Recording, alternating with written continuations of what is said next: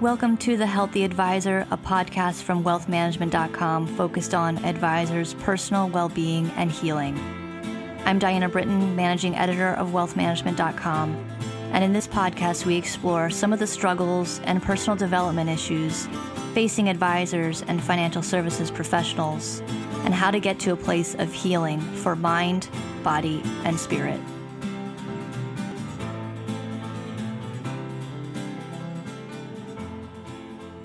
Hello and welcome to the latest episode of the Healthy Advisor podcast, and thanks for joining us.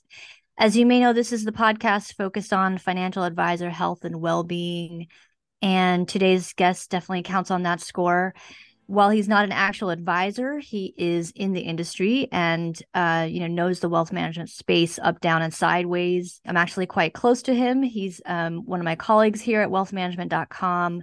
His name is Davis Janowski. He's our senior technology editor here at Wealth Management.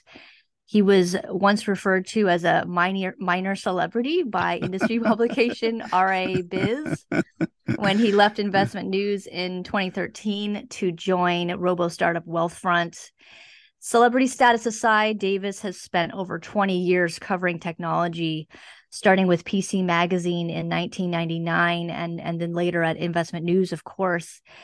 He also spent 2 years as a senior analyst covering digital wealth management for Forrester Research. Davis, thank you so much for being on the podcast. I'm really excited about this one. Thanks for inviting me, Diana. I'm kind of looking forward to it. Well, a lot of the folks in this industry know Davis well. You might have seen pictures of him on Twitter or Instagram, on the Hudson River, leading kayak tours of New York City, or stand-up paddleboarding with his dog Pepper, right? Yep. Pepper, yeah. Many of you, may know a little bit about Davis's story, his history. He grew up in the deep South, in the Panhandle of Florida, in Tallahassee, and that's how he developed his passion for the outdoors and being on the water. Sometimes you might hear a Southern drawl slip out here, but fewer folks know Davis's full story and his battle with depression, and he's going to open up about that today, perhaps for the first time, Davis. Yeah, other than family and friends, people I've known over the years who I've seen struggling and wanted to share some of my story to help them or help with family members. Yeah, it's the first time I've ever talked publicly about it, for sure. Yeah, and so we really appreciate this. I think it's going to be great. Tell us about, take us back to when you first sort of learned that you had depression, or sort of thought that there was some kind of mental illness going on. Well, as a kid, I felt, on and off. I didn't know it was depression at the time, but looking back after everything I've sort of been through in the years, I know there was times when I was probably depressed, but first time I really, even the word depression never came up between me and like a mental health professional was when I was 24. I knew something was wrong, but I lacked any knowledge or really any understanding of depression or the science behind mental illness. This was 1993. And like you said, I'm from the deep South, and there's still, such a stigma to anything related to mental illness. I didn't really believe I had a mental illness until about a year later. And so there was sort of a lot that went on in that first year, both me not really coming to grips with it or understanding it. But it was a year later that I tried to take my own life. So take us back to that time, Davis. I know you were living in Syracuse, and, what do you think sort of led to the depression kind of deepening during that time? Well, it was the year before I actually tried to take my life, and it's a pretty long story. So bear with me. And this is one of the things about depression and really any diagnosis of mental illness. There's not generally sort of there can be a quick depression just reading off a list of symptoms for depression, but lots of the other mental illnesses in addition to it, it's even more difficult to diagnose. And if someone without, a clear history of it or family history is probably reluctant to admit to themselves that they have something that is seemingly that serious. And so I had moved from sunny Florida, where I'd been born and raised, to upstate New York, to Syracuse, with a girlfriend, and I was 22 at the time, and it was both an exciting time and also a sort of real adjustment. Everything was different there, from the weather and the climate. It was also the Rust Belt, and the economy was just in a shambles there. It was a recession. Recovery, when we had one a couple of years later, it was even called a jobless recovery. A lot of people in our business would do well to study that recession and the phenomenon behind it. But anyway, I worked a mix of a few different miserable part-time jobs over the next 2 years after I moved down there, and got accepted to. I thought I knew Syracuse had a great journalism program, and I ended up applying to and being accepted there. And my plan was really just to do it all. I tried to hold down a couple of part-time jobs while I was taking a full course load there.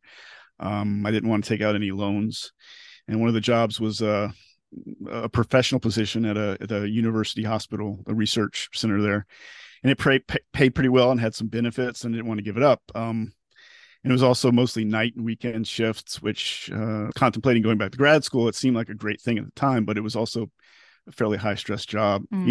Growing up, I had never had any major illnesses, period. I'd broken a couple of bones over the years, but that was it. And being from the deep South, we really shied away from discussions of mental illness. And it was not until after my suicide attempt that I had ever, heard of my great grandmother and her extreme melancholia.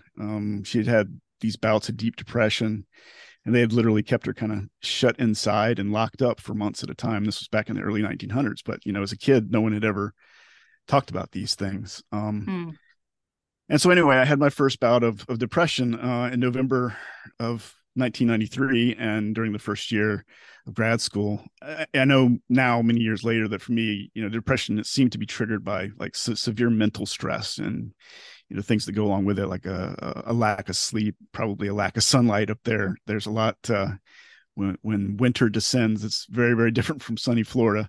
Yeah. And as I was working and both working and taking a full course load at grad school, I didn't get enough exercise and I wasn't eating right. And then really, I also just developed sort of a lack of an appetite at all.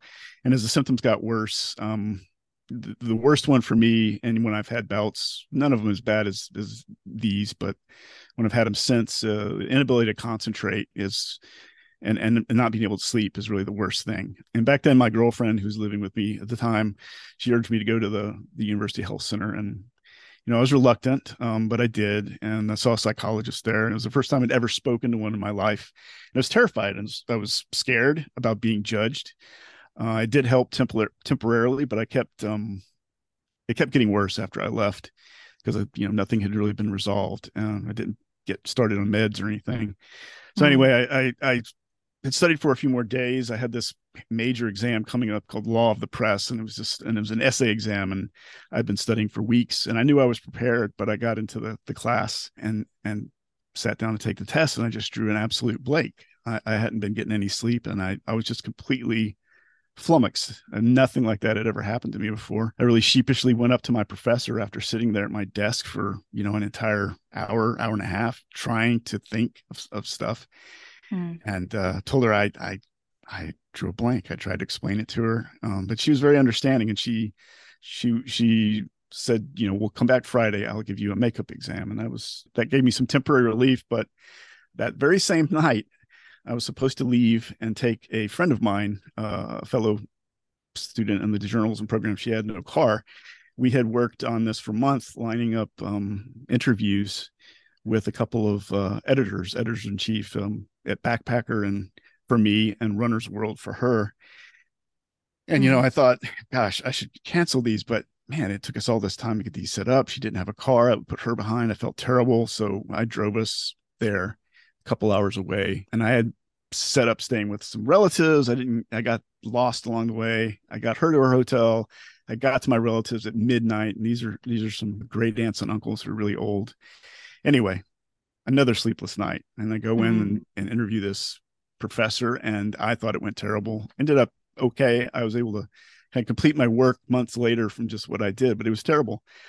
I ended up just even worse. And I went back a couple of days later, talked to that psychologist at the health center again. And she, they have sort of a script that they go through when, looking at depression. And I only realized this later, but one of the questions is, you thought about hurting yourself, or are you feeling suicidal? And I responded, yes. And that sort of changed my life dramatically. At that point, she said, well, it's out of my hands. I have to take you to a hospital. And again, everything I just said, that, I'd never been in a hospital for anything other than have a cast put on. And here they were driving me to a psychiatric emergency room, and the doors were locked. There were several people that I'm pretty sure now, with my better understanding of the mental illnesses, that were homeless and schizophrenic and brought in. And, I just felt like I was completely I didn't belong there. Yeah, sure. And I guess another half hour or so later, a psychiatrist came in. He was the emergency room attending, and he took a look at me and talked to me, went through the typical questions one asks about depression, and said, oh, you're depressed. I'm writing you a script. You need to stay here overnight, but we'll probably let you go home tomorrow if there's someone that can come pick you up, and you should get, some therapy, and okay, see ya. And that was very traumatic for me too. This idea that now I'm mentally ill. Had to call my then girlfriend, who was out of town, and she and another friend came and picked me up the next morning. It was, there was a lot from there. My father ended up flying into town. He had no real understanding of any of this, didn't know how to help me. My HMO sent me to see a clinical social worker a few times. And really, at that point, it was just boiled down to stress, and if I could just get some relief. So I took some time off from my jobs. And anyway, I contemplated leaving on a medical leave of absence, but I, despite getting the paperwork filled out, I ended up tearing it up. My dad went nuts. He ended up flying back home. I limped along. I made it through that semester. I even went home to Florida during the intervening summer and had an internship, and was back in the sunshine, and things got a little better. Then I went back to school in the fall, and everything came back again. The depression recurred, and this time it just felt so hopeless that I ended up trying to take my life, because I really felt like that no one could help me. I wasn't seeing an actual therapist. I was not on meds any longer at that point, and everything just seemed hopeless. And that's really what led me up to it. Yeah. And what saved you that day from taking your own life? How did you come back from that?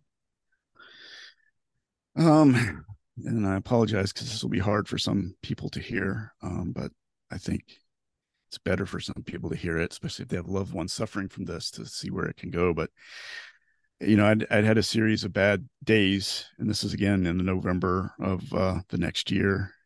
I'm moved back. My then girlfriend had graduated from law school and was off looking for a job. And I think it was Chicago she'd moved to. And I was there by myself in a basement apartment in Syracuse. And it's already a couple inches of snow on the ground on my one window looking out into the back. And it was the same things. I wasn't working then, but I had all these loans. The depression came back. It got really, really bad. I exhibited some really strange behavior, and that sort of the worst aspect of depression for me is this sense of hopelessness that you just can't get away from. And you talk to people, and you might feel a few moments of relief, but it just comes surging back. And so I really wanted something that made me feel calm and happy. And, I'd spent a lot of time up in the Adirondacks, which is a couple hours away. And so I threw, like an idiot madman, I had my car right back up to my front door of my apartment. I threw all my camping gear in. I drove a couple hours to the Adirondacks thinking that was going to make me feel better. It did not, which, I've come to know that nothing will make you feel better when you're at that point. I made it back. I thought about wrapping my car around some telephone poles and light poles and stuff. I even tried calling, and this is before the age of cell phones. So I had found a telephone along the way, and got out and a payphone, called several friends and my parents, and no one picked up. But I ended up coming back, and that night was terrible. And I spoke briefly to my parents, and it made me feel better for a little bit, but I got no sleep that night. And I got up the next morning and faced it all again. And then I decided to kill myself. So I sat down on my kitchen floor I had thought about wrapping my car around something, but I thought, and this is just sort of how difficult it is to think clearly. I thought, well, what if I end up just paralyzed? Everybody's going to have to take care of me, and it's just going to be even worse. So what can I do? What can I do? What can I do? So I picked up a kitchen knife. I sat down on the floor of my kitchen and I cut my wrists. Mm. And but part of what saved me that day was well, there were a few things. First was sort of my own inability at that point to think rationally. Being otherwise healthy, I realized the blood from the cuts eventually kind of coagulated. I had not, thought about getting in the shower or the bathtub because, again, I wasn't thinking rationally. But I'd managed to cut through 13 tendons and nerves on both my arms when I did it. And a lot of blood came. But about the same time, the phone rang, and it was one of my friend that I'd called the day before returning my call. And at this point, it had been several minutes, and I hadn't lost consciousness. And I'm thinking, my God, I can't even kill myself, right? What the hell is wrong with me? And I was panicked. I picked up the phone, and it was him, and I was crying, and he realized that something was bad was going on, and he called. I reluctantly told him what I'd done. He called 911, and I was admitted to the hospital. The EMTs came, he came, and I got sent to the hospital. And so that's really what saved my life that day. Mm. Well, we're so glad that you're here, Davis, and that you got through that. Thank you. And that you did get the help that you needed eventually. I want to throw out some statistics about depression in the U.S. and I know that it was sort of amplified during the pandemic. The Kaiser Family Foundation reported in February 2021 that almost 40% of U.S. adults had symptoms of anxiety or depression during the pandemic, a nearly fourfold increase in the percentage of adults who experienced these issues between January and June 2019. And just some data from the Depression and Bipolar Support Alliance. Depression is the cause of over 2/3 of the 30,000 reported suicides in the US each year. Major depressive disorder affects approximately 17.3 million American adults, or about 7.1% of the US population ages 18 and older in any given year. And just some things that are a little bit more specific to the financial services industry. Dr. Alden Cass, he's a Manhattan-based clinical psychologist and performance coach. He specializes in treating financial advisors. He has statistics about how stressful this job is. Being a financial advisor specifically, and how advisors are more prone to addiction, depression, obesity, and other things than folks in other professions. And I was looking at a 2013 analysis by efinancialcareers.com, and they found that psychologists reported an increase in the number of financial sector workers coming to them with depression, ranging from mild to clinical depression, which could potentially lead to thoughts of suicide. And I know, Davis, yours was more severe than others. But can you tell us a little bit about, just jumping ahead a little bit? I know that the depression kind of came back strong again when you started working at Investment News, and then you had a hospital stay that sort of helped you get more of the help that you needed and get therapy. And I know your now wife Winnie really helped you through that time. But take us back then and sort of what did you sort of realize about depression and anxiety during that hospital stay? Well, I should back up just a little bit and kind of explain what led immediately up to it. Yeah.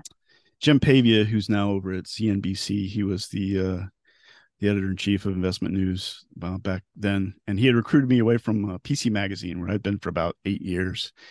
And he had vision to realize that just about everything in this newfangled RIA industry, revolved around technology. And so he had started looking for someone to be a full-time tech reporter. And I think I was really the first industry full-time tech reporter. There were other people that were covering technology, but they weren't journalists.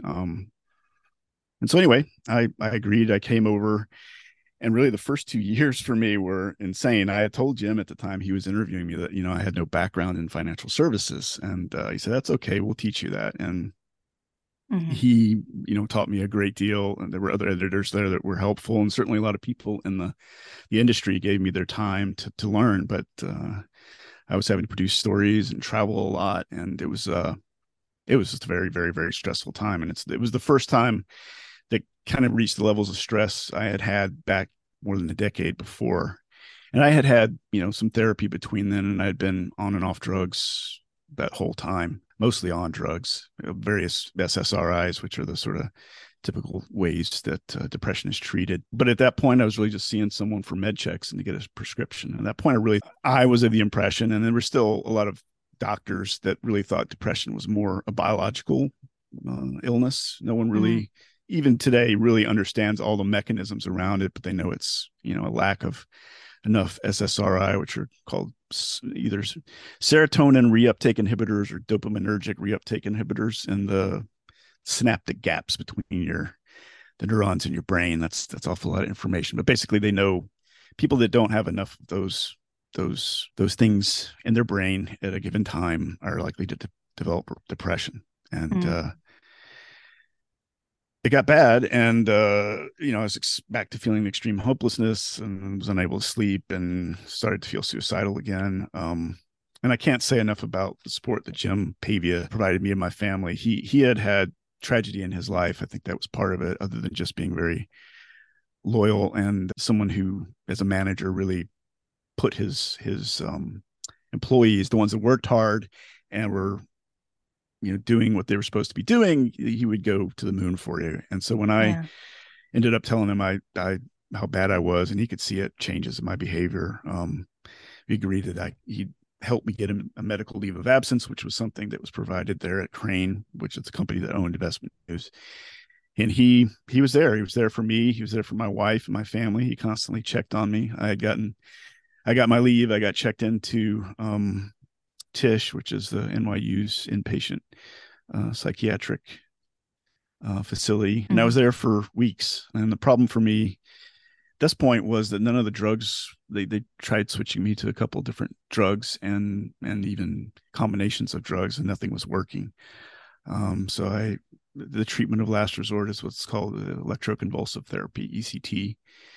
And again, they don't really fully understand the mechanisms going on when they provide it, but they know most people that aren't responding to medications anymore will have some positive result with it. And so I started going through that and eventually got started to improve. And they let me out.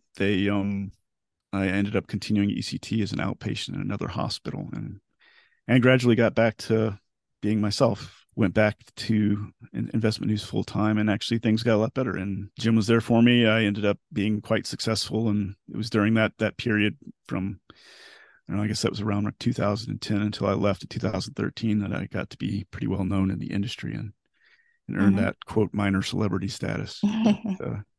But it was really a combination of therapy, and I got a new therapist. It's the same therapist that I see today. Um, and eventually started on a drug that seems to, well, I haven't had a recurring serious bout of clinical depression since. There have been some ups and downs, but nothing like that. Yeah. I mean, I want to talk a little bit about kayaking and stand-up paddleboarding.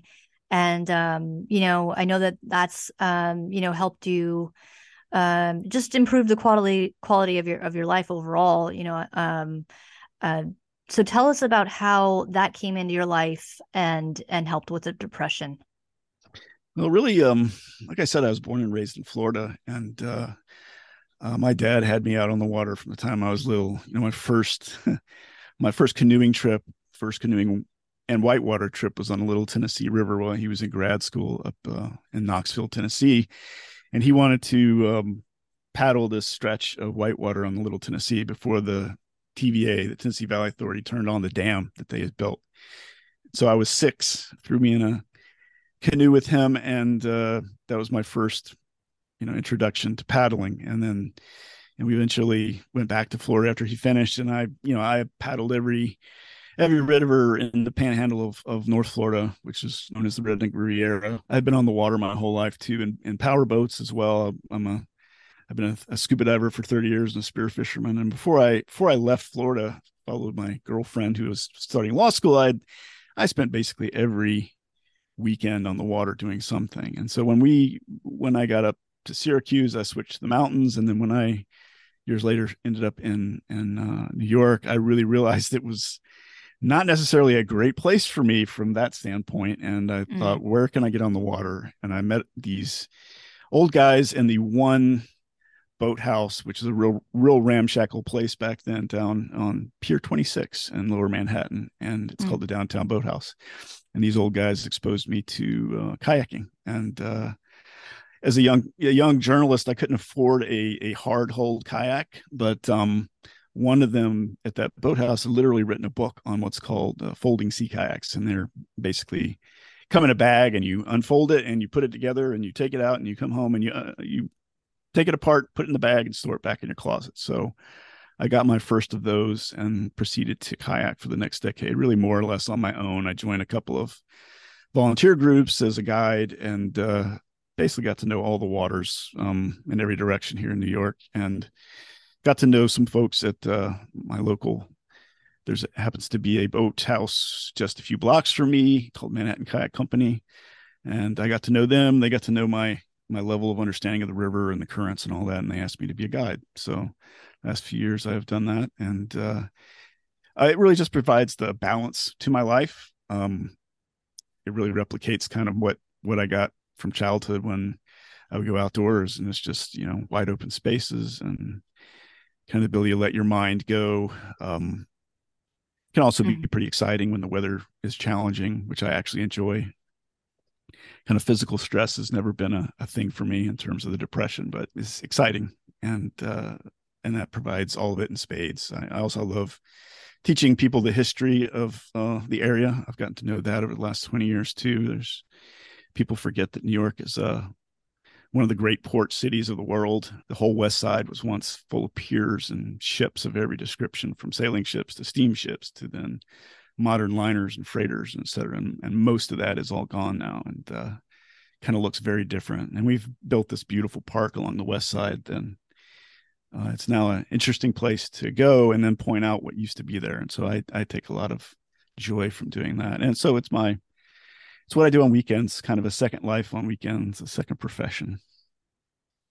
Yeah, I just think it's awesome. I mean, every week Davis is sharing with our team just the journeys that he goes on, and the places that he sees, and he'll go out in very cold temperatures, even during the winter in New York can get pretty cold, but he braves it because it's just something you love, and I think it's great. What is it about being out on the water that connects with you? I don't know. It's something carried on from my childhood, I think. It can go from being very peaceful to kind of crazy, but when it's peaceful, there's nothing like it on land, especially in New York. It was a real culture shock for me to come from a mid-sized town where everyone drove cars in Florida to eventually live in New York, where most everyone, at least in Manhattan, ends up selling their car and taking the subway. And we live in Hell's Kitchen, just off Times Square, and we have lived here for 20 years. It was a great spot for my wife, who's also a reporter and needed to be able to get around quickly because we're right near the Times Square station, but we're also near Times Square. And it got to where on weekends I would tell her, if we're going somewhere, do not plan on me going through Times Square. I can't stand it. It's just, for those that don't really know, Times Square pre-pandemic, and it's almost gotten back to the way it was. It's just cheek by jowl, elbow to elbow people, and it's tough for me. I'm not claustrophobic, but I almost feel claustrophobic sometimes when I'm there in other parts of crowded Manhattan. So it's the water's the opposite of that. It also gets me exposed to nature. One of my I do love to go south to the lower harbor, but I also love to go north and just a few miles.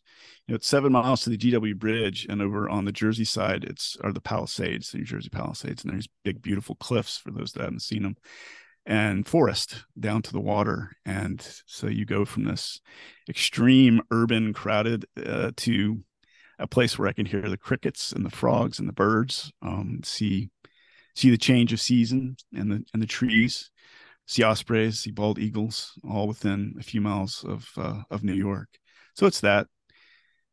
And then we've seen wildlife the last few years. The water quality's gotten a lot better. I'm also a volunteer with the Billion Oyster Project, which is helping to improve the water quality. And so things have come back. We've had whales come up into the Hudson, right here off of where we live, seals and dolphins. And even 10 years ago, I was off the Battery in one of my kayaks, and it scared the heck out of me at the time. But I got to see a sturgeon, a 6-foot sturgeon had breached, which they often do. They don't really know why. Wow. But it came out of the water a few feet from my kayak. And this is right off the Battery, right off Manhattan. Huge fish. And that's probably the biggest wildlife I've seen, but it's always stuck in my mind. So it's the wilderness right here at our doorstep. And so for me, it's been a lifesaver and a balance to the daily routine. And it's extreme. I know some people are fine with just going for a jog after work, but for me, it's a necessary to get away. Yeah. Well, if you ever meet Davis out there, ask him about his kayaking, stand-up paddleboarding adventures. He loves to talk about it. But I'm afraid we're just about out of time. But I'd like to thank my guest, Davis Janowski, for being on the podcast and opening up here about his struggles with mental illness. And Davis, I've learned so much about you today. It's been great. Well, thanks for having me on. I'm glad to share. I guess I would close with, part of why I wanted to do it was, it was very sad to me that a couple of my daughter, who's 17 now, a couple of her classmates, one that she had gone to school with from elementary school, over the last year, committed suicide. And there's nothing sadder to me than that. And it's preventable. And all it takes is some understanding, being able to ask why. And especially in teenagers, they have their whole life in front of them. And the American Foundation for Suicide Prevention has some great resources on its website for how to talk to teens and for how teens can talk to one another, because oftentimes they're going to open up to other teens before they'll open up to their parents. But some great resources there. The CDC has some great resources on how to recognize depression, how to find help if you need it, and for teens to, they've changed a lot with social media and everything that's happened with the pandemic. So there's some resources now that are very helpful to parents, teachers, friends, to recognize signs and symptoms and others, how to get them help. And it's mainly, if there's nothing else you can do, if you hear someone that you care about and it sounds like they're depressed, just listen to them. Just listen. That's the main thing. That's great advice, and thank you for that, Davis. We'll put many of these resources in the show notes, so you can turn to them yourself if you need to. If you'd like to reach out to Davis, you can reach out to him via email at davis.c.janowski.us, the number 1 at Informa.com. We'll put this in the show notes as well. And, look him up on Twitter, and, you can see some of those pictures of him out on the Hudson. If you have a struggle yourself, if you wish to share your experiences and help others in similar situations, please feel free to reach out to me at diana.britton@Informa.com. I'd like to thank you for listening to The Healthy Advisor. If you've not subscribed to the podcast yet, please click the subscribe now button below. This is Diana Britton reminding you that where there's healing, there is hope. We'll see you next time.